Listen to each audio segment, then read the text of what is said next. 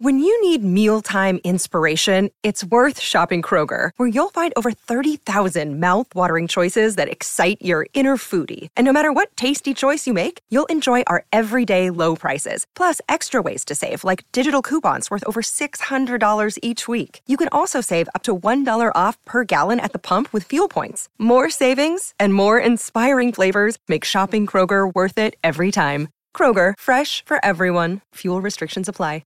Another day is here, and you're ready for it. What to wear? Check. Breakfast, lunch, and dinner? Check. Planning for what's next and how to save for it? That's where Bank of America can help. For your financial to-dos, Bank of America has experts ready to help get you closer to your goals. Get started at one of our local financial centers or 24/7 in our mobile banking app. Find a location near you at bankofamerica.com/talktous. What would you like the power to do?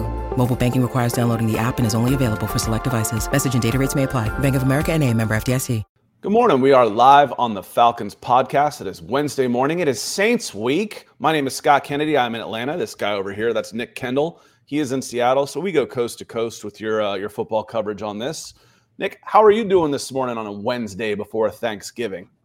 I am doing pretty well. We had our first birthing and delivery class yesterday, and that was pretty good, I guess. I mean, it was 3 hours, and we have another one on Tuesday, but that was fine. They simulated the breathing exercises and whatnot, and to simulate like labor, they had us hold ice in both hands, just the sensation of pain. Obviously not the same, but I guess thanks to my dad, I don't know if he's probably watching now, but we used to always hop in the mountain streams in Colorado where it would be 33 degrees or whatever. So I'm just sitting there nothing because I'm used to the cold plunge sensation. Everybody else is after 3 minutes, and I'm like, "Are you okay?" I'm like, "Yeah." I just kind of go blank when that happens. So yeah, I go to my happy place. Are you guys trying to go all natural? Does it sound like? No. Okay. Because my wife would say, "Why would anybody do that?" Yeah, I mean, not to go too far in our birth plan. We're still 2 months out, right? Today's 31 weeks. But yeah, no, whatever Natalie wants is fine. I think we're teetering on the epidural, but that's one that whatever she wants, God bless her. I'm here to support. I'm not the one. I'm a teammate, but I'm not the one going through it. Yeah, no. God bless women. That's for freaking sure. And on that note, coming in hot this morning, we go live because we like having an interaction with our fans. That's why we go live on Monday mornings, Wednesday mornings, and Friday mornings. Not this Friday, though. We're taking Friday off. Mm-hmm. But Michael Ranquillo coming in from Arizona, getting up early with us. This is a Broncos fan that just supports the effort that Nick and I do on Mile High Huddle that we do here. And Mike, it's amazing. It's coming in with a $50 super chat. Keeps the lights on. I've got big old lights here. You can usually see them shining out of my forehead. So it keeps my forehead nice and shiny.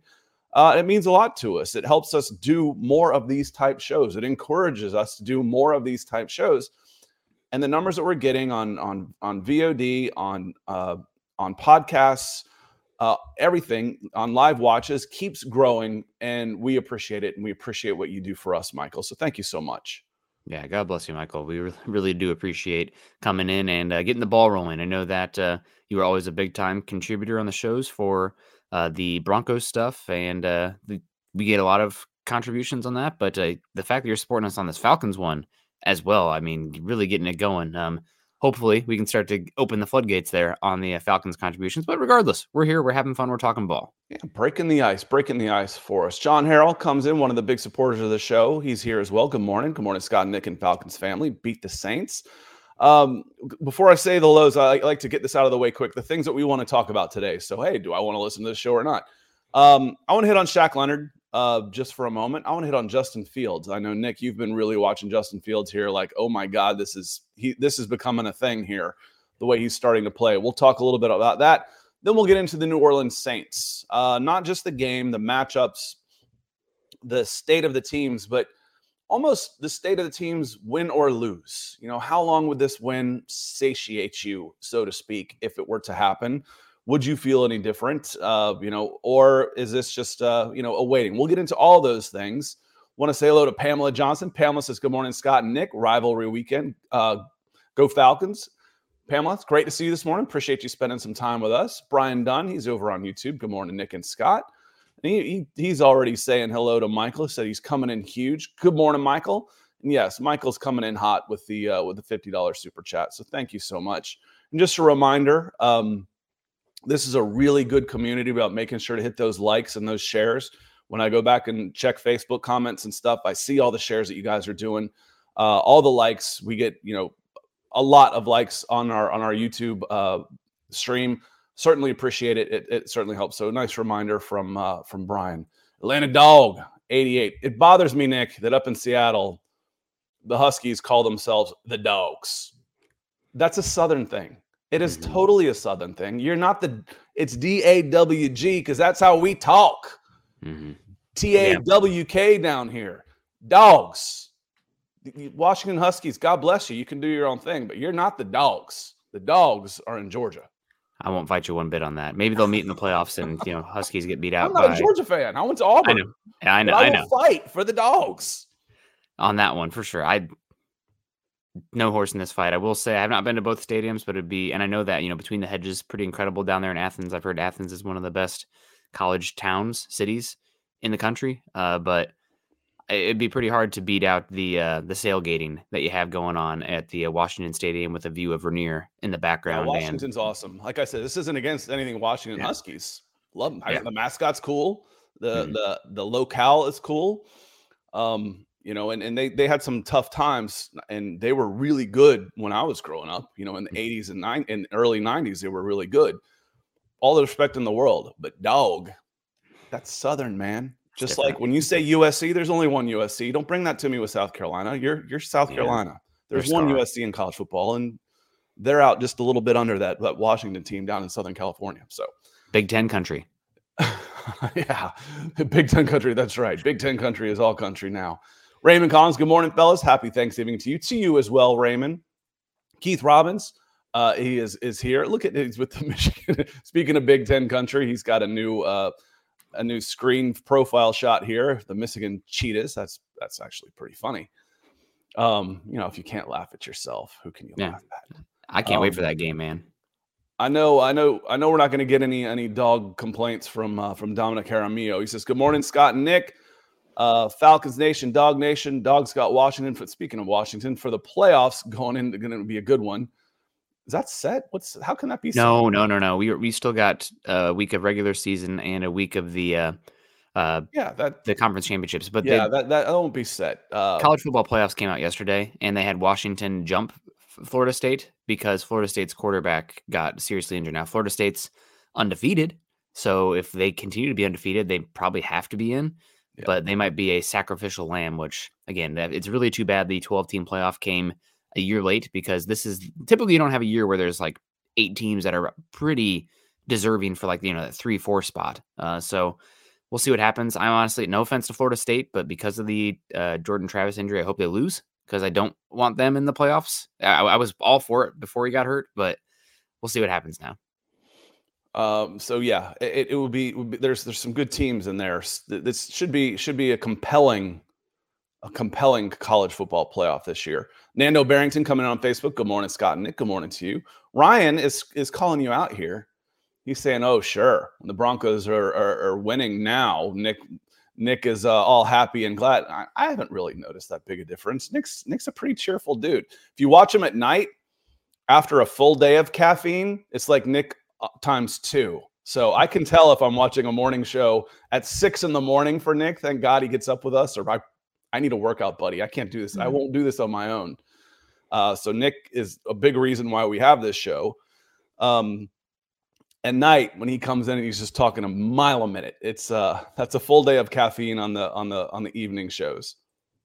Yeah, I don't know. I got other things going on in the world too that have me pretty excited and cheerful as well. And the Broncos winning definitely makes those shows a little more enjoyable because it's not like, the same, Russell Wilson's done. What does it look like moving on from the contract, blah, blah, blah, blah, blah. But I guess I appreciate that I'm bringing better vibes or perceived better vibes now. So appreciate Brad that. Clark says, "Good day, everyone. I'm ready for a big win this week. I hope everyone has a great Thanksgiving tomorrow." Thank you, Brad. Dave's given props to Michael as well. Good morning, Dave. How you doing? The Beam. Sorry. that's my stigmatism. Everything kind of looks like this to me, y'all. It has a shadow behind it, so the ends kind of look like M's to me. I don't have my glasses on. If Atlanta continues in this bad direction, do you see them going for broke for a new quarterback? I think it's a pretty good class. Let's stop with the hellos for just a moment, and let's get into this a little bit, because you said one of the things we were going to talk about was Justin Fields. Justin Fields is the type of quarterback you would want to start building a team around. However, the Chicago Bears are going to have the option to reset a contract, possibly be on a rookie deal, and a guy who is probably coming out a better prospect than Justin Fields was when he was coming out. I would have had Trevor Lawrence one. I would have had, with the number 2 pick at the time, now I probably would have gone Micah Parsons. But the number 2 pick at the time, I would have taken Justin Fields. And that's where I've said it 100 zillion times. So this isn't revisionist history. I would have gone Justin Fields number 2. However, at this same time, there'd be a real debate on who would be number 1 overall. I'd probably still go Trevor Lawrence, Caleb Williams, Drake May, in those orders, 1, 2, 3, and Justin Fields would be behind there. And you got a chance to reset. The way Justin Fields is playing right now, that also gives the Chicago Bears the opportunity to trade him for a first and change. When we started talking about this around week 4, we were talking about, Justin Fields is worth a first-round pick. Now it might be a first-rounder and more. And then you can maybe, get Caleb Williams and Marvin Harrison Jr. or something along those lines. But we'll see. Should the Falcons be willing to trade significant draft picks, high draft picks, multiple, if the Bears decide, no, we're going to go with Justin Fields and we're going to swing for the fences on this number 1 pick, I want 3 first-rounders and change to go number 1 overall. Should the Falcons look into doing one of those 2 things?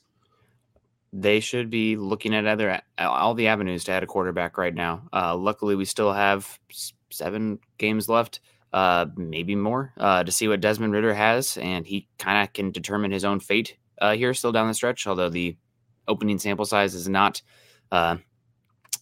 something that you should bank on completely, but he's definitely still has a chance, to keep him out of it.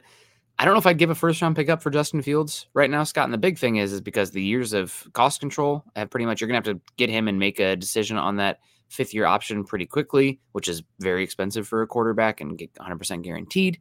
And he's, again, the injuries, he's just been injured left and right. I think multiple day 2 picks are possible, kind of the Sam Darnold trade when he went from the Jets to Carolina.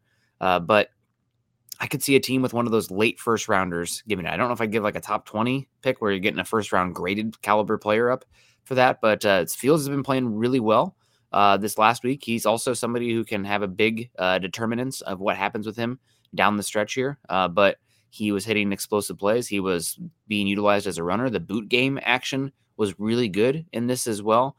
And I've been on a real explosive play kick, Scott, just kind of going into the data on that. And it's really crazy how deterministic explosive plays are to who wins and loses football games.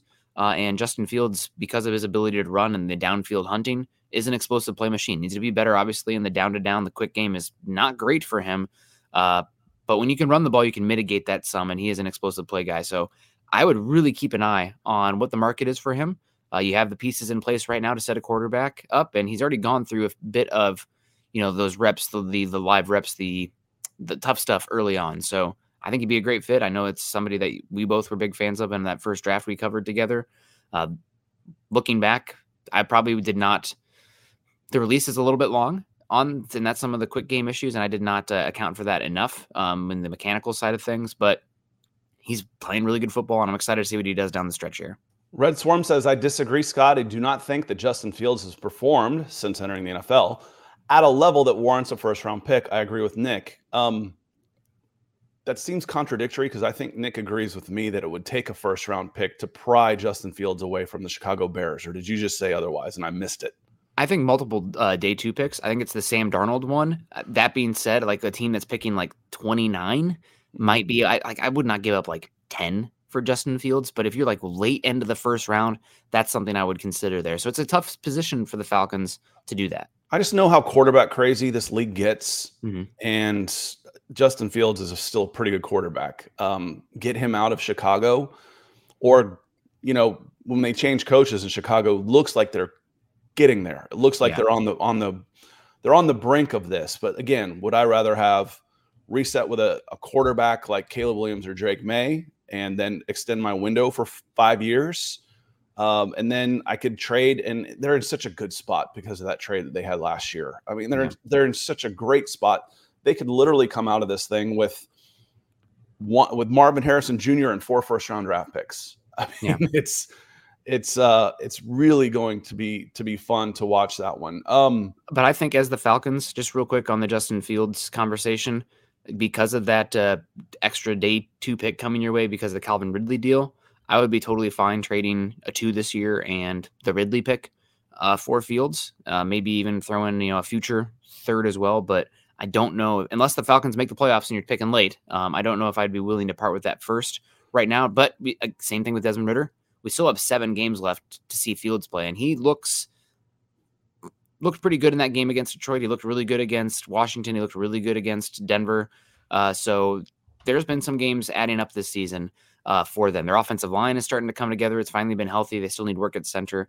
And DJ Moore / Cole Kmet looks like a pretty good wide receiver, tight end duo there. So again, right now, I probably would not give up that first round pick, but it's trending that way. I do want to add one small caveat to this. I think it is since week 5, Detroit's defense has really gone in the pooper. It's kind of a trend worth monitoring here. I believe they're 31st in EPA per play since week 5. The offense has been humming, but Detroit's defense has kind of massively regressed. And Fields had a great game against them. So we'll see what it looks like against other teams, but worth monitoring. You guys looking for a quarterback? The Falcons are in the market for a quarterback. That's That's without doubt. Whether they're able to, just like an edge rusher, the Falcons have been in market for 2 edge rushers for the last 3 years. The right opportunity hasn't presented itself to them. And again, I saw a comment in here. No more retreads. I forgot who it was. Let me see in here if I can do it. And I'm not calling you out on this negatively. I just wanted to use this as an example. I can't find it, but someone in the chat says no more retreads, and I'll end up finding it. Just draft a first-round quarterback. Well, the worst thing you can do is reach on a player, especially a quarterback. There's 2 guys in here that you jump over the moon for. After that, there's question marks. Mm-hmm. And the Falcons, if they're sitting there 10-12 and they reach for a quarterback, you could set your franchise back another 3 years. Mm-hmm. So don't just reach for. I don't want them to just draft a quarterback in the first round. I want them to get a first-round quarterback. Mm-hmm. And that's what they're going to need. So, whether or not they're able to do that, I don't, I'm not convinced that they're going to be able to do that in the draft. So would you be better off making a trade for Justin Fields if he's available? Let's get on the horn to Arizona Cardinals, see about Kyler Murray. And then we talked about Kirk Cousins. If you're looking for a 1-year bridge starter because the right young quarterback isn't available, you could do a hell of a lot worse than Kirk Cousins. You start looking at all those EPA charts and efficiency charts and all these type of things, and Kirk Cousins is way up here in the top right. Desmond Ridder's way down here in the bottom left. You don't think he'd make a difference? This is an 8-2 team with Kirk Cousins this year. Yeah, people are complaining. I've seen, well, I guess we just cap our ceiling in the second round of the playoffs, and that'd be it. I'm like, we haven't been in the playoffs in 7 years. What are you snobs talking about? Where do you get the goal? The gall to flip your nose up winning a playoff game?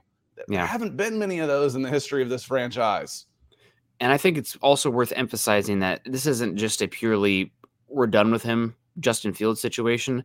If Carolina was picking, let's say the Bears ended up with the 3rd and 4th pick in the draft, or the 4th and 5th pick in the draft, they're not moving up for Drake May or Caleb Williams because they have Kirk Cousins, or they have Justin Fields, who I think they're still excited about overall. I mean, you can see the talent; it's still very much there, but it's the situation of resetting the contract, which is a big deal for the quarterback, and getting a quarterback that doesn't have any scar. I guess Caleb Williams actually probably does have some scar tissue from USC, but anyway, doesn't have some of the stuff from the league so far, and also probably somebody you can reset with a new coaching staff, which I think is important. Not somebody who's already here, but a coach who's involved in the process to bring in that new quarterback. So this is not a dump off quarterback. He's still talented and people will want him, which is why you come back to that potential first round pick there. I'll I'll wait and see still, but I think if he's moved, I think they get a first rounder for him. But definitely possible. But we will see. We may never know the way it works out. Anonymous reviewer coming in with a $5 super chat. Thank you, sir. Appreciate the support. And one of the things why do you think the Falcons overachieved with such a threadbare roster the last 2 seasons? 1 was penalties. 2 was turnovers. They limited both. 3 was injuries. They were rather, relatively injury lucky, so to speak. But this one, an honest reviewer says the year of the injuries, Caleb Huntley's out for the season.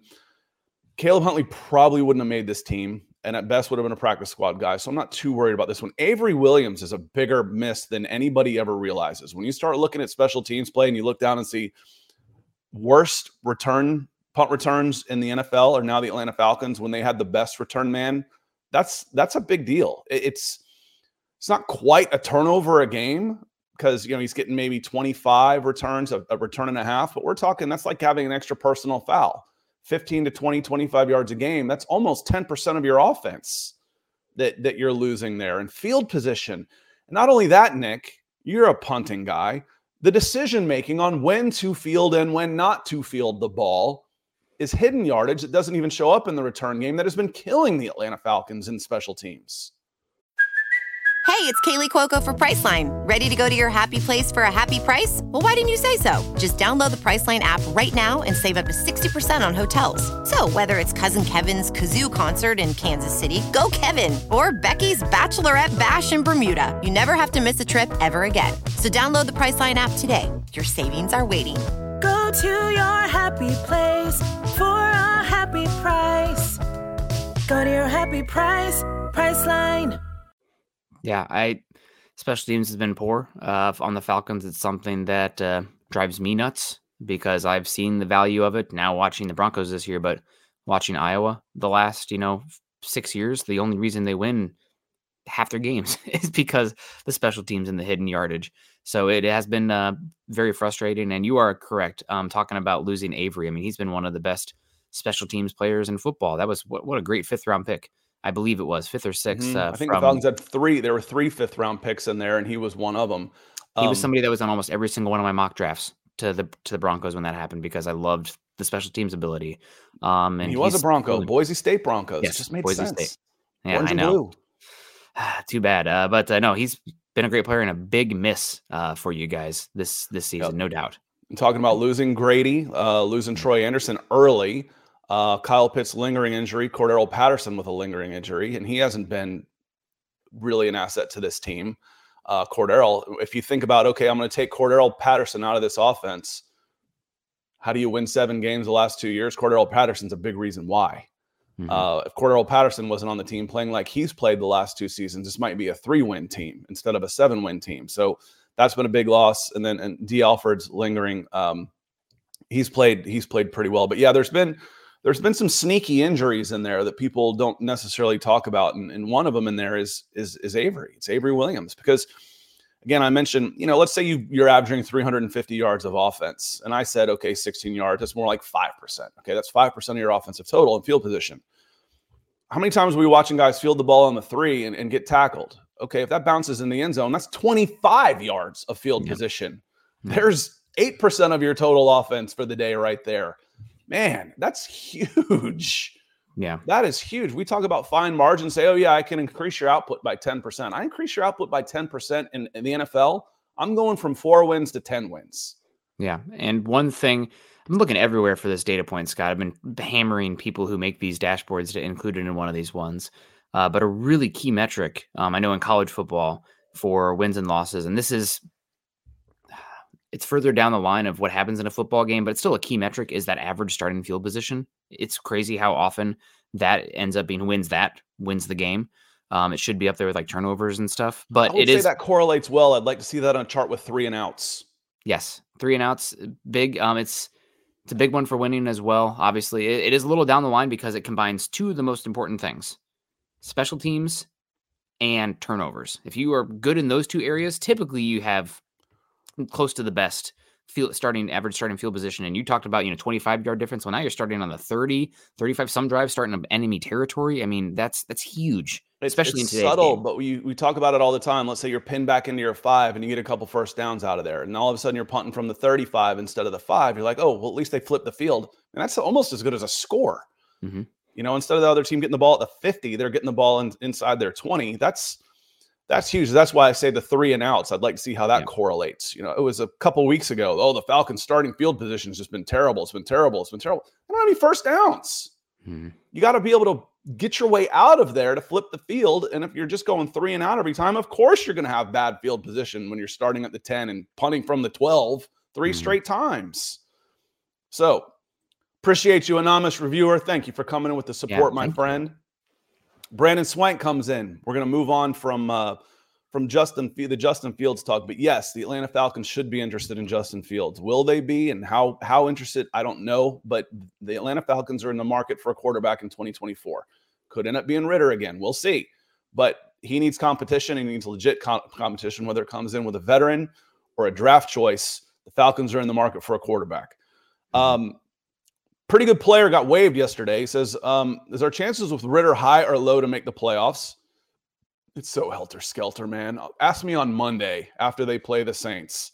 Because they'll be in first place. They beat the Saints at home with the divisional tiebreakers. And with the Colts' big release of Shaq Leonard, do the Falcons try and grab him? Nick, what are your thoughts on the latter? Darius Leonard, for me, would have to pass through waivers completely. He goes by Shaq now. Shaq. Excuse me. Been 2 years. I just can't remember. I thought he was Shaq and then went to Darius. He was Darius and now he's Shaq. Okay. Leonard has been very injured and a backup here for the Colts for a number of years and has a massive contract. He would have to pass through waivers and come in on a pretty cheap contract. I don't think anybody's going to pick him up on the deal that he is, so I would expect him to pass. They wouldn't be on the hook for that. It's not guaranteed money. They would be liable for the $6 million for the rest of this season, and then they could cut him after this season and not be liable for anything. So it would be a $6 million investment. Yes, that's still at this point, which is still a good bit of money for the final third of the season. Yes, exactly. So I think he still will probably pass through waivers at the end. I don't know. I guess we could see a team like the Cowboys at the very bottom who have been missing linebackers maybe make that move, especially with Leighton Vander Esch's injury. But for the Falcons, if he passes through waivers, I don't think there's an issue approaching him. But I don't know if that's a move that really moves the needle so much for where the Falcons are at right now. I mean, I think Landman's been playing solid football overall. Ellis has been fine. I mean, I'm not coming away from these games like, oh my God, the linebackers are horrible. What are we going to do on the Falcons? That's not been my takeaway. I think the run defense in the front seven has been fine. You can still hunt for talent, no doubt, but that's why I'd be still, maybe making a call if he does pass through waivers, but it wouldn't be a priority for me. The Falcons would have the financial flexibility to put a claim on him and sign him. But I think, one, they'd be better off taking that $6 million and rolling it into next year's cap and then using it on free agency next year. Two, as Nick said, he is an inside linebacker who's a really good one, but that's not what the Falcons, was a really good one who, could be considered. He's been battling some pretty scary injuries like back. That's scary, a back injury. And three, if I let him pass through waivers, he's not signing with the Atlanta Falcons. It'll be up to him then. He's a free agent. A free agent at this stage of the season isn't signing with a 4-6 team that's underachieving massively. That's just the way it works. He's going to go look at a team. Like I said, talk to me again on Monday. Hey, we're in first place. We could really use you. Okay, maybe the narrative changes a little bit, but these guys don't sign with teams playing like the Falcons. They go and sign with teams that aren't looking at a top 12 draft pick right now. They look at ones that are pretty much locks for the playoffs. Thomas asked, good morning. If Arthur Smith stays next year, do you think he gets reined in and we get a legitimate offensive coordinator to call plays? It wouldn't surprise me a bit if you can afford to sacrifice your coordinators one time, usually. And I wouldn't be surprised if a change was made for Dave Ragone. It's not Dave Ragone's fault. He'd be scapegoated on this thing. But again, what are you doing here? He's a quarterback's coach, so he does work with those guys on a day-to-day basis. But it wouldn't totally surprise me to see an offensive coordinator brought in and maybe turn over play calling duties. I might be more surprised than not, though, if Arthur Smith and his ego went that direction. So I'm talking out both sides of my mouth. Do I think it's possible? Yes. Do I think it's probable? No. Yeah, and just a English thing. Oh, never mind. We're good. I thought it said resigned, re-signed. But yeah, no, Arthur Smith could just totally give up play calling duties this season. He's going to go down swinging this year, though, and he's still got 7 games. So we'll see how it plays out here with a very easy schedule for the Falcons down the stretch relative to other teams. And yeah, here's Jason B saying, I don't want. Yeah, it was Jason. I was looking higher up in there. Go ahead, Nick. Yeah, he says, just drafted first-round quarterback. I don't want any retreads. The issue with this year's class, and we still got games to go. We'll see, but it does seem like there are 2 quarterbacks that are going to be first-round grades, and then after that, you're going to have day 2 grades who are going to be elevated because it's the quarterback position. Would keep an eye on Bo Nix still. Jaden Daniels, I've seen his comments in here. He's definitely somebody that a lot of fun, a lot of explosive plays on there. That's what it's about. It's really hard to watch him for me, Scott, because I feel like he's just going to get snapped in half every time I watch him because he's so rail thin. And then also you do want to keep an eye on Carson Beck as well. We had that conversation, I think, last Friday, and I can't believe I didn't bring up Carson Beck. I haven't watched too much Georgia, honestly, this season because they feel inevitable still. But I'll have to watch them come the playoffs anyway. But no, yeah, Carson Beck is somebody who's really started to figure out as well, and really a good distributor of the football. So Daniels, Bo Nix, Jaden, and Carson Beck, names to keep an eye on. One of those guys I think will probably end up being quarterback 3. And I see Ryan Adonis talking a lot of Cam Ward. I like Cam Ward coming into the season. Is that Utah? To be honest. No, that's Cam Rising. Cam Ward is from Washington State. He transferred there 2 years ago from Incarnate Word. I remember him playing that, Texas, whatever division that is. And yeah, Cam Ward, I thought he was maybe taking some steps forward this year, but then he regressed back in a big way. I don't know. I mean, maybe a day 3 kind of pick on him, but I'm not over the moon with his ability. He's somebody that, if you're talking day 3, though, possible. Honestly, some guys that I'd maybe keep a little bit more of an eye on for this Falcons team. If you're talking day 3 quarterbacks, Michael Pratt is somebody who really, really interesting from Tulane. I think he'll probably be down at the Senior Bowl. I've been impressed with him. We'll see what happens with Michael Penix Jr. He might be a late day 2, early day 3 kind of guy. Also, maybe it's just because I love the Giants out here at quarterback, but it'd be kind of fun to see what KJ Jefferson can do. Again, we're talking day 3 picks. Guy's not likely to hit, but I think Arkansas has been disheveled, and KJ is just a unique hoss in the pocket. So again, day 3, it's a lottery pick, but he has something that is interesting, and that is the size to arm talent. Some Jaden Daniels talking here, and I'll tell you what, y'all, if the Falcons are in the 8 to 12 range again, I did a mock draft. Someone else just tagged me in their mock draft. We both got the same guy at number 8 using 2 different systems. He was on like PFN. I was on PFF. Do you know who that was, Nick? We both got the same guy. At 8 overall? At 8. Man, you're putting. Who would you think would be the least likely for me to draft in that spot? Probably a wide receiver. Brock Bowers. Tight end. But he fell to 8. I'm like, dude, I can't pass Brock Bowers at 8. No, and then we both took quarterbacks in the second round spot because there will be some pretty good quarterbacks available on early day 2. Mm-hmm. Where you get those guys. Jaden Daniels. There's a lot of talk for here in this. And again, someone else came in. It may have been an anonymous remover right here. Says the Falcons are going to grab an edge in the first next year. Man, if he's not there, that's the problem. Mm-hmm. Falcons have had top 4-8-8 have been the last 3 picks. And, Micah Parsons is a hindsight pick. There wasn't really anybody talking about taking Micah Parsons at 4 at the time. It was other guys that they were. So I'm not counting him because, again, overall, if you were doing a redraft, Micah Parsons probably goes number 2 behind Trevor Lawrence. Quarterback still gets the nod. It's just kind of the way it is. Made a Pro Bowl in his second year. He's young. He's a quarterback. He's still going number 1 overall. Micah Parsons goes number 2, but nobody was talking about Micah Parsons. So I don't count him. So at 4-8-8, there just wasn't that edge that was a no doubt that this is a guy you have to go. And I'm not sure there's going to be one at 8 again this year either, is the problem, Nick. Yeah. There are 4 guys that are worth keeping an eye on. And because the edge spot is, we have historical data to show how important the testing is for that spot specifically. So if somebody comes out and tests like a freak after having good tape, I could see them being elevated.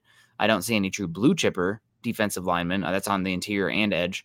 But keep an eye on Chop Robinson from Penn State, probably the most explosive edge rusher in this class as far as the burst goes.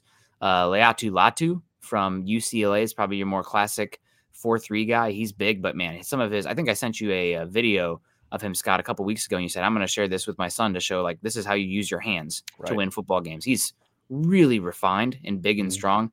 He has a back injury that caused him to medically retire from Washington and then transfer to UCLA. So that is going to be the key for him coming out of the combine. We have Jared Verse, who's kind of taking a little bit of a hit, but there's a lot of talk that the Falcons loved him last year. Well, he's still out there at Florida State having a good year. Not spectacular, but very good.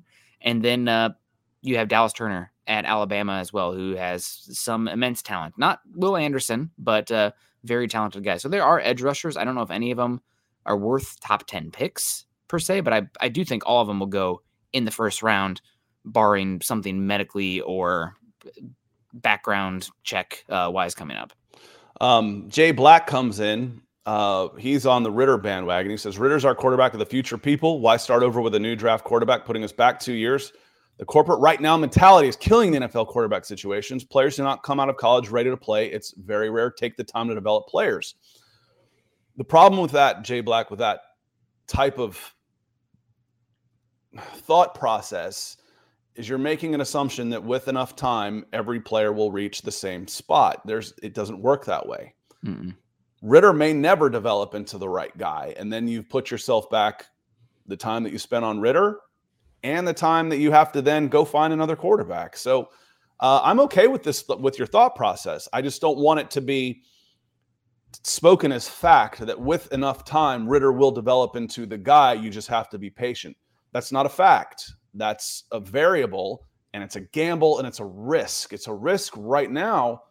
The Falcons are losing. Yeah. Arthur Smith, and it's not even the corporate right now mentality. It's the way it is. Arthur Smith, if he is here next year, that will be it. He's on thin ice as it is. He can't afford to develop a quarterback in his 4th season. The corporate right now mentality, say what you want to, but I thought about going to the Falcons game. I was like, I don't want to spend $500.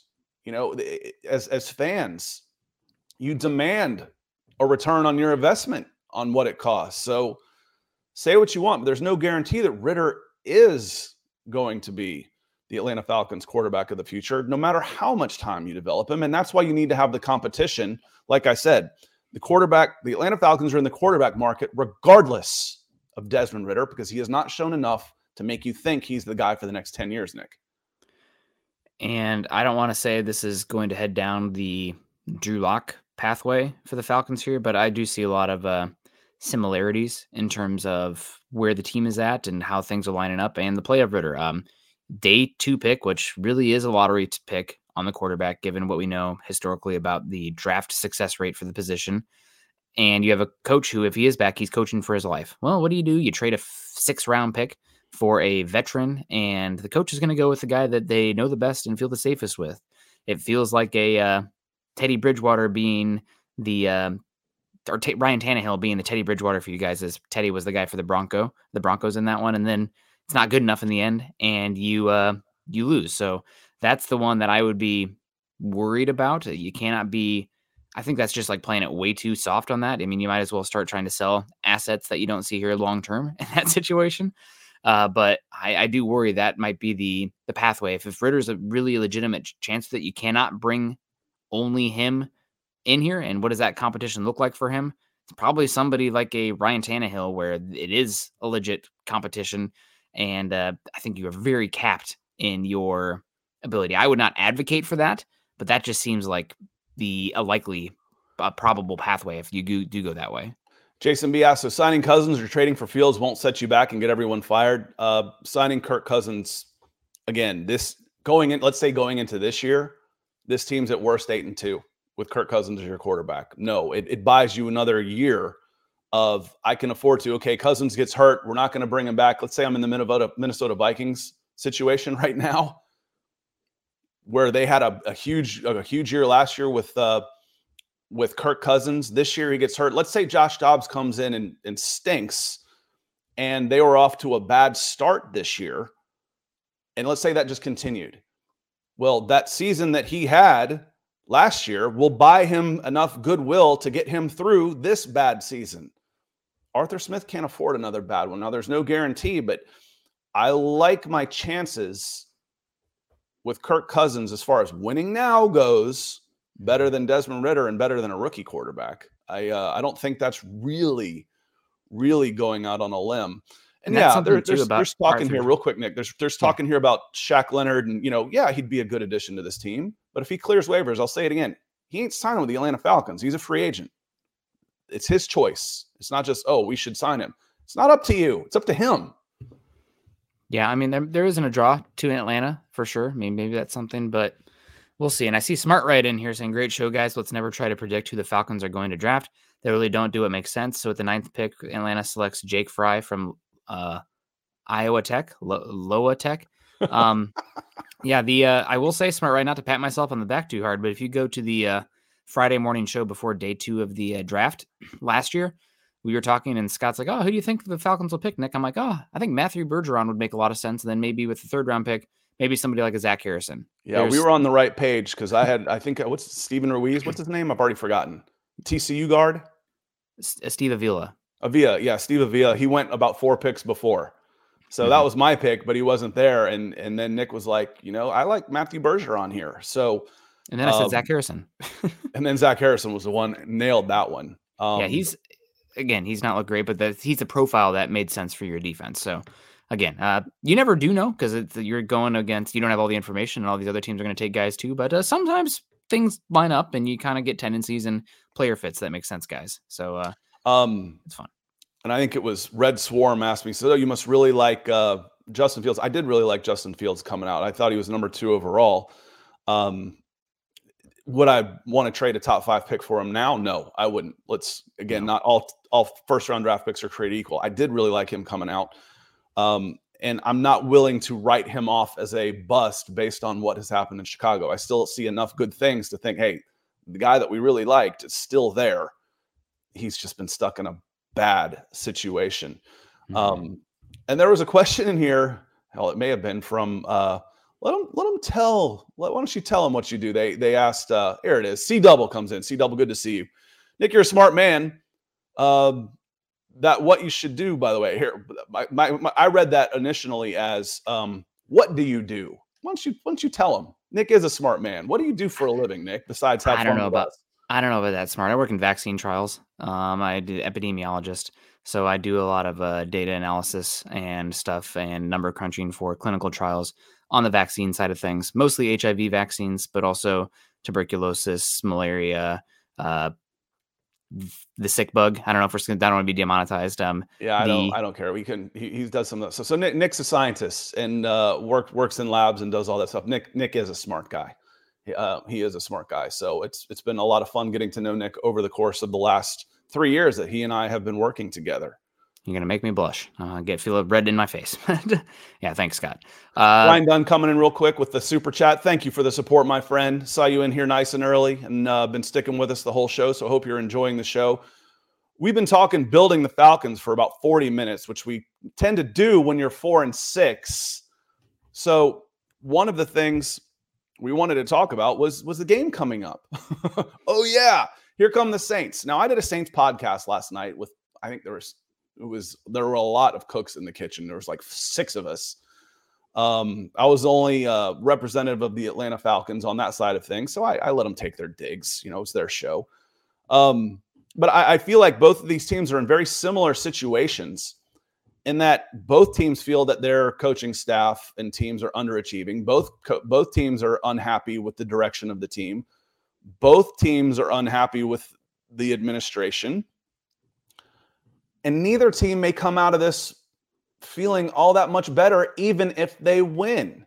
So that was my question to them. I was like, I got a question for the Who Dat Nation and for Falcons fans. I've posed this question before. Even if you win this game, let's say the Falcons eke out a win against the Saints at home and move to 5-6 and into first place in the NFC South, does that really change your feeling of the direction of this team and your thoughts about Arthur Smith and this regime? My answer was probably no. Yeah, probably. I mean, if they come out and it really depends on Ritter, right? For me, a lot of it is if Ritter looks commanding the offense and he needed that time to, decompress, and he's been off now for 3 weeks and the offense looks efficient. They're figuring out how to maximize 8th overall pick and Bijan Robinson, which has been, a little hit or miss here. I would feel a little different about it going forward because this Saints team, while they are Super Bowl pretenders, I wouldn't say they are playoff pretenders by any means. Now, their offense is, you look at any of the efficiency charts, they are stuck right in the middle. They're 18, but like teams 15 through 19 are just like right there in the middle of the X and Y axis. But this Saints defense is for real, Scott. They are 6th overall in EPA per play this year. They are 3rd in success rate. So this is not a team that is just living off of red zone and turnovers. It is hard to get first downs on them with a success rate like that. And they are 2nd in the NFL in EPA against the rush. So Dennis Allen still has this defense playing at a really high level. They're much better in a 4-2-5 base with a nickel with Alontae Taylor out there. But it's a good division overall, and one that it's going to be interesting to see how you match up because this is a Falcons team that still wants to run the football. I think they are 32nd in the NFL on pass rate over expected, which means they run the ball when other teams pass it more than anybody else in the league. And this is a Saints team that's really good at taking the run away. So tough matchup. I'm guessing it's going to be a little bit of a rock fight. And this is a solid team, a good measuring stick for the Falcons. If you win this game, you should be the team that wins the NFC South. Yeah, you win again, and Jason says, and Ryan Adonis says, winning the division would be a huge improvement over the last 8 and 9 years. The thing is 8 and 9 could win it, and it won it last year. You were 7 and 10 last year. I don't see that as a huge improvement. I see that as a marginal improvement. I feel like it just happened to be your turn, but 8 and 9 for me. Probably Arthur Smith comes back, but I'm not happy. I'm not happy with 8 and 9, not with this team, not with this schedule. But that said, this might be what it takes. You could sweep the division and finish 8 and 9. 6 of your wins could be against the NFC South. 6-0 against the NFC South, 2 and 9 against the rest of the NFL. That doesn't quite sit well with me, y'all. Not with this schedule. Not with, I've gone through the quarterbacks that they've played, and there's like 15 career starts on the entire roster. Now, against the Saints, Derek Carr is a little bit of a question mark. Could be Jameis Winston that comes in, which, Jameis Winston has his detractors, but the man has about 107 quarterback rating against the Atlanta Falcons. By far his highest rating against any team in the NFL, higher than the career marks of Tom Brady, Patrick Mahomes, Peyton Manning. To say this guy is better than prime Tom Brady and Patrick Mahomes when he plays the Atlanta Falcons is not hyperbole. It's actually true. I just soon see Derek Carr than Jameis Winston out there, y'all. Yeah, it's Derek Carr's. They're both either way. Both probably better quarterbacks than what the Falcons have, but the Falcons do have better weaponry, so it should be a good game. And it's one of those ones that, hey, maybe at the bye week you do have coming off that bye. I think the Saints are as well, though. But that's something that should make a big difference, and hopefully you can win that hidden yardage battle and figure out some ways to get the run game going and some easy passes for Ritter, because the 3rd and longs I think are going to be probably consistent in this game given the success rate and the EPA numbers for the Saints defense.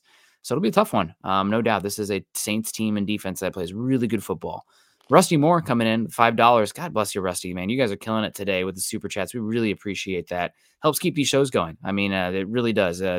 Especially the baby coming. We got to be making some money to waking up in the morning. But we got Rusty coming in saying Falcons remind you of the family member who is something that gets clean. Somebody who uses drugs that gets clean. Promises you every year they're going to stay clean and relapses May 2024. I think you probably already won too many games to do that May 2024 trade. And are you wanting to trade, 2 or 3 first round picks to move up for May? We'll see where you end up with that pick, but that's going to be very expensive. You want to talk about risk, swinging and missing on a quarterback after you trade up for them. points towards the Carolina Panthers. That can be not that Bryce Young's a total miss yet, but my God, that's such a terrible move in hindsight. But yeah, it's tough. I've referred to the Falcons as Lucy with the football. She places it down. Here it is. The Falcons are coming back. Yank. There goes Charlie Brown every single time. But the heart wants what the heart wants. And when you start seeing glimpses of improvement, you're like, here we go. I mean, do you remember the mood of this team, this podcast, this group 4 weeks ago, coming out of the Tampa Bay game at 3 and what was it? 3 and that was the last win. So it was 4-3 at the time, going on the road and being a divisional opponent. Handily, I might add. It was, the score was probably close, and there's probably a bunch of turnovers, but it was, like 2-1 in yardage and all kinds of stuff. They dominated that game. Then they lose 3 straight against Will Levis making his debut, against Kyler Murray making his debut, coming off a knee injury, against, I don't even remember the guy who started for the Minnesota Vikings, because they brought in Josh Dobbs, who hopped off the MARTA in the first quarter and walked into the stadium and went in and ran plays. To lose those 3 games, I'm not just making this up. I'm not just saying this because I'm a sports media person. I'm trying to get clicks. This literally is the easiest schedule the Atlanta Falcons may ever face in the history of their existence. And they're 4-6. It angers me that there's such a wasted opportunity. Nick, what makes me mad? Waste. This is a wasted opportunity. Yeah, the government spending, all this. Now, we're taking a turn here now. But yeah, no, it is frustrating that this is a year that everything's set up. I mean, you finally have the cap off. That was one of the big reasons that we said all offseason, Scott's like, yeah, everything sets up really nicely, but like Ritter, we just don't know. And if he's not good, you're not going to be good. And so far, he's not been terrible, but like the boneheaded decisions from time to time in the fumbles. He can't do. Yeah. He's also can't turn the ball over. That's basically it. Yep. I mean, look what the Broncos have been doing here as of late. Russell Wilson, in the fourth quarter, he's made some big plays, but really the key has been anything but fumbles. If run, pass, punt. If it's not a fumble, we're going to be okay. And with the Falcons, with how easy their schedule is and defense turned around and everything, that would be okay too. But the turnovers have just been mind-blowing. I think that Falcons at Buccaneers game was like the most EPA lost by a quarterback due to fumbles in like the last 20 years or something. Granted, like 2 of them were on the 1-yard line, hence why the EPA is terrible when you fumble and lose it. But yeah, it's don't turn the damn ball over and you have a chance. Bucks Rays Bolt says, as a Bucks fans really care who wins, the South Bucks suck.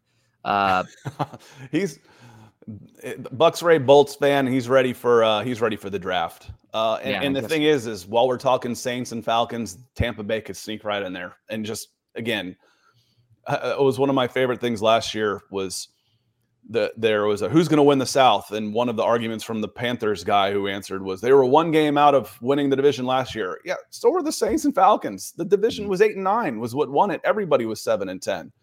Yeah, we'll see. Tampa Bay is just kind of hanging around. The Saints, the Falcons. Nobody wants to win it. It's just going to be who's left standing at the end, who screws up the least and is still standing. And it's going to come down to the divisional games because nobody's winning the out-of-division games.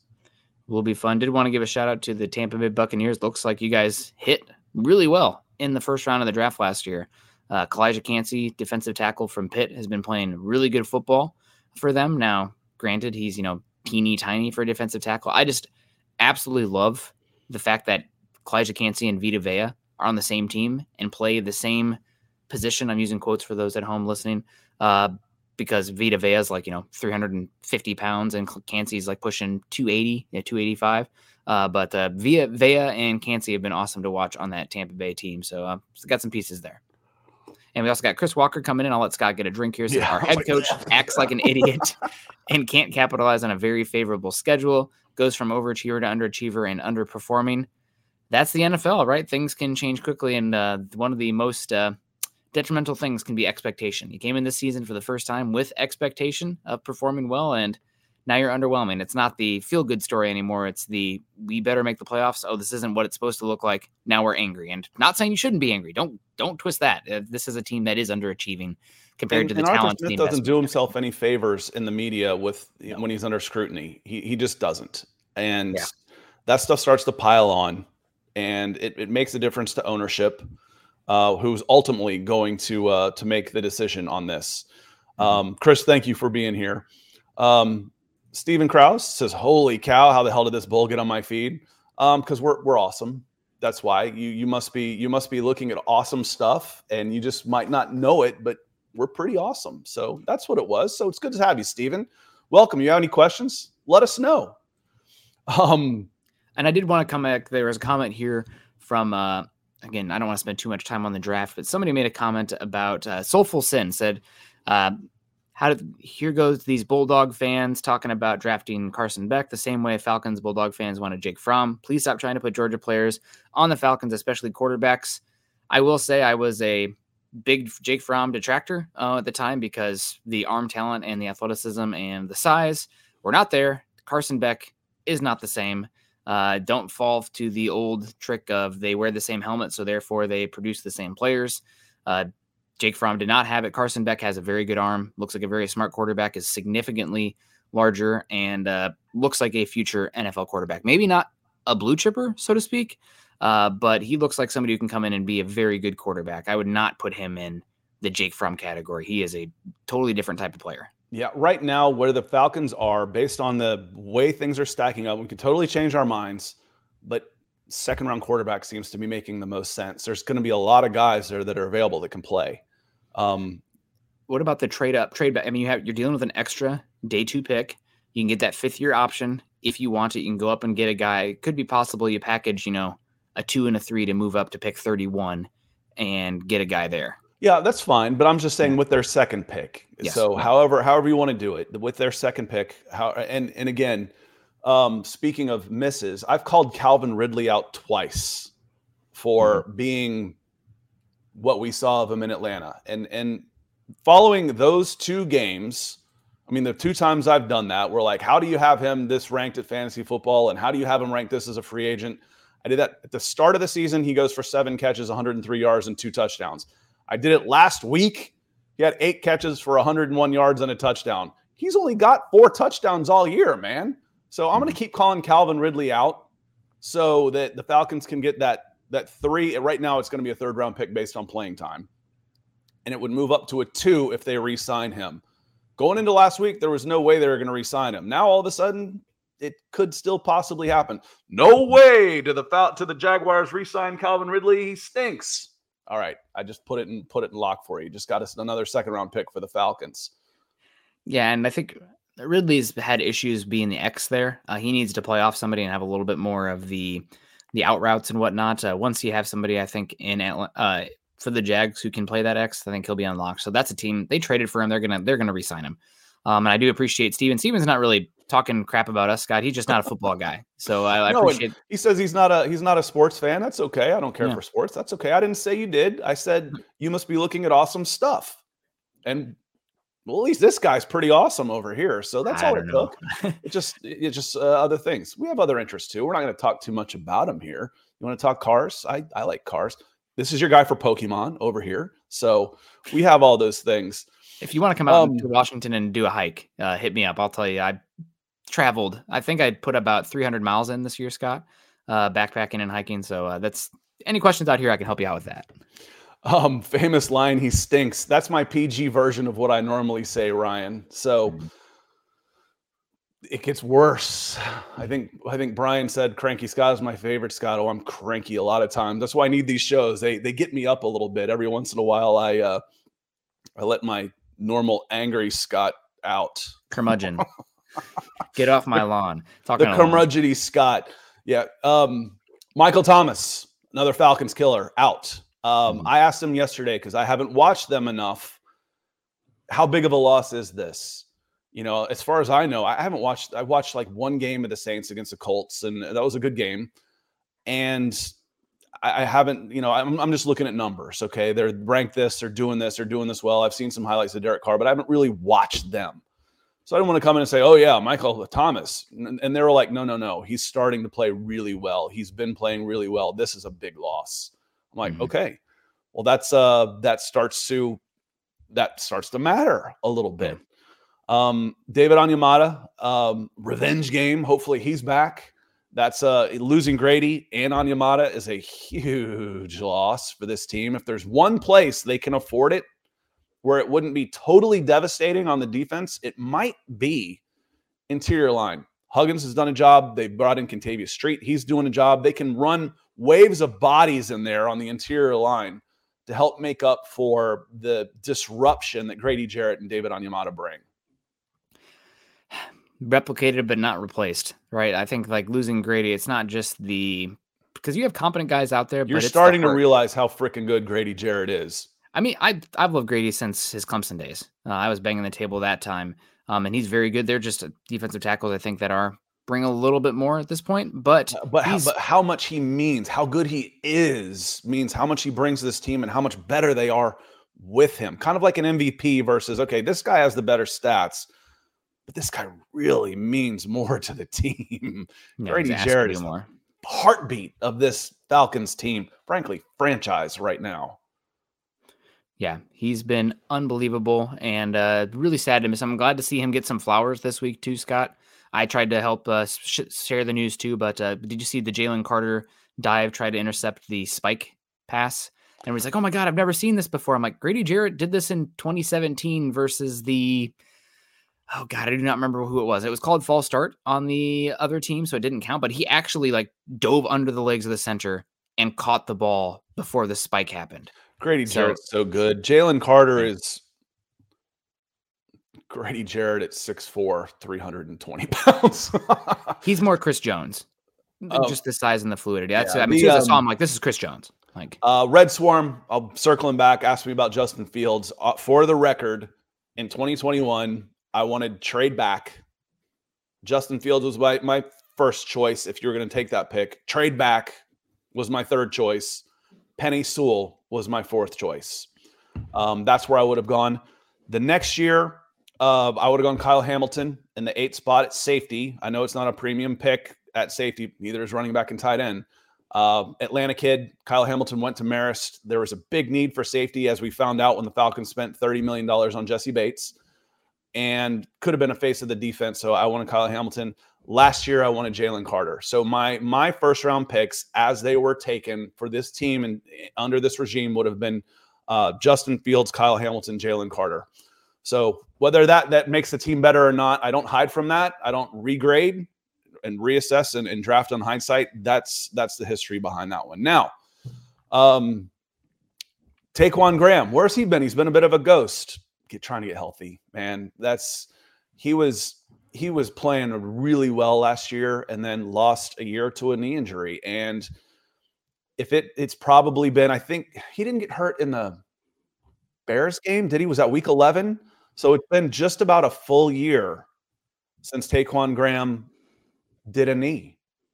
So he should be getting back close to 100% towards the back half of this season. Mm-hmm. I mean, it was probably everybody's different, right, for that, but he's one that should get the benefit of the doubt this season, and hopefully he'll be healthy next year for this team. But he was playing really good football last season before that injury, so you always hate to see that. But get healthy and kind of a soft redshirt year in 2023 for him. We got Zach Powers talking about Kyle Hamilton here. Yeah, Hamilton was a little bit of a dimebacker type for the Ravens last season. This year, he started to really emerge for them. One thing that did want to give a shout out to the main defensive coordinator that I said the Falcons should maybe hunt after, and Mike McDonald there. He's been doing unbelievable work for the Ravens and finding a Swiss Army knife who can do, because Kyle Hamilton's got borderline linebacker size out there. So the ability to rush him and do a bunch of different things with him have made them really fun. Scott, cover your ears, but I think the data says that the Falcons the Ravens are the number one team in the NFL in simulated pressure use because they have so many different types of bodies on that defensive front that they can use. Roquan Smith, Patrick Queen, really great athletes too. So their ability to blitz feels like and the hide Vikings blitzers would be up there just because of their scheme. They put 9 guys on the line and then guess They do- what's going to happen, but they blitz so much that it's not fake blitzing. Yeah, it's not the simulated where it's still,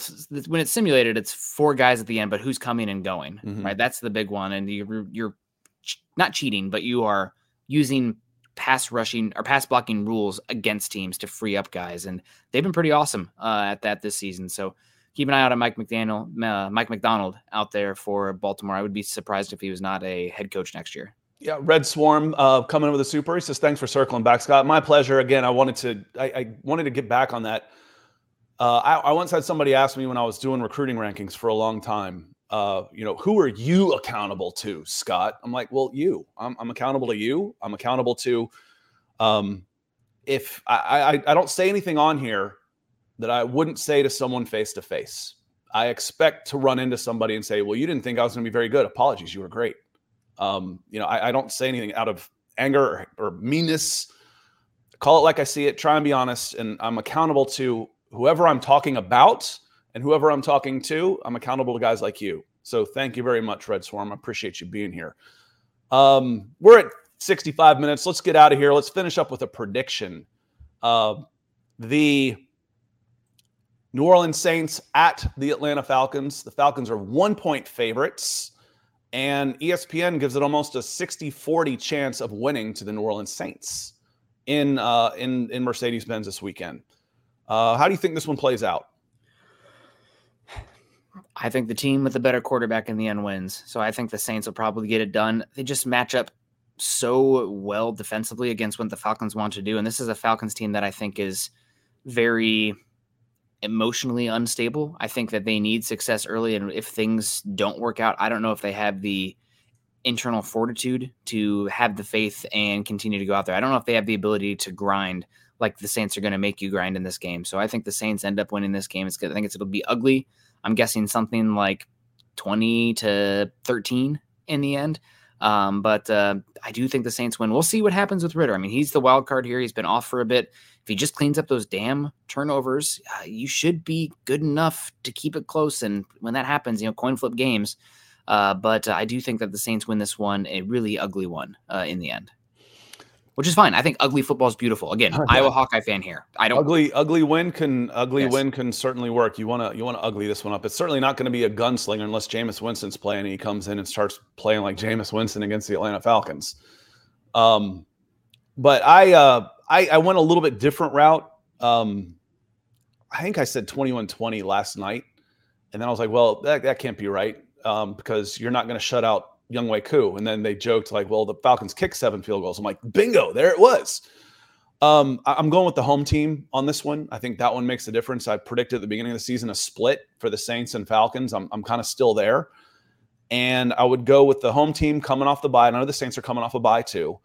The Falcons really needed this bye, really needed it. And we'll find out. One of the hallmarks of an Arthur Smith team is these guys have played hard. We'll find out if this team is still behind Arthur Smith on Sunday, and we'll know quickly. And if they're not, it's time to go because he's not a good enough schematic guy. He's not the brains of the outfit. He's more of a motivator, a man manager, et cetera, et cetera. And if that part of his resume goes away, then his seat's going to be on freaking fire. I think 19-17, something a little odd with a score in there. There's going to be a bunch of field goals. And I like the home team on this one, which is really bad news for the Atlanta Falcons that I just picked them to win. On that note, we're going to get out of here, y'all. It is Wednesday, the day before Thanksgiving. Want to say a special thank you to our Super Chat superstars today. That was Michael coming in hot, breaking the ice and kicking us off. Anonymous reviewer, appreciate you. Brian Dunn with the support as well. Rusty Moore Jr. and Red Swarm. Thanks to each and every one of you that helps keep the lights on. Appreciate you as a special shout out. If you haven't or can or don't feel like contributing financially, that's okay. We appreciate you being here. But do something nice and easy. Hit that like and share button. That helps us out a lot to help reach more Falcons fans and continue to grow this show, which has been on a very nice trajectory through the course of the season because of people like you. Nick, any last words before we get out of here for Thanksgiving? Just everyone have a good one tomorrow. Enjoy all the football games. Stay safe. Have fun with the family. Thankful for all you guys coming in here. Thankful just, in general, everybody have health. I always like to say on the Broncos shows when I close out, choose compassion and kindness. But with Thanksgiving, holiday spirit, do just want to emphasize that as well. A lot of people, you don't know what they're going through in life. So step back. If you can be compassionate and just be kind, that's enough. Yeah, that's always a good thought. I like hearing that from Nick. We do shows pretty much every day, 5 days a week. And I like hearing Nick say that at the end of all of our shows. Thank you for being here. Have a great Thanksgiving weekend, everybody. Enjoy the football. Enjoy your family. And stay safe, everyone. We want to see you back here on Monday. We'll break down the Saints and the Falcons. Hopefully for Falcons fans, it is a victory Monday. Y'all have a great Thanksgiving. We appreciate you being here.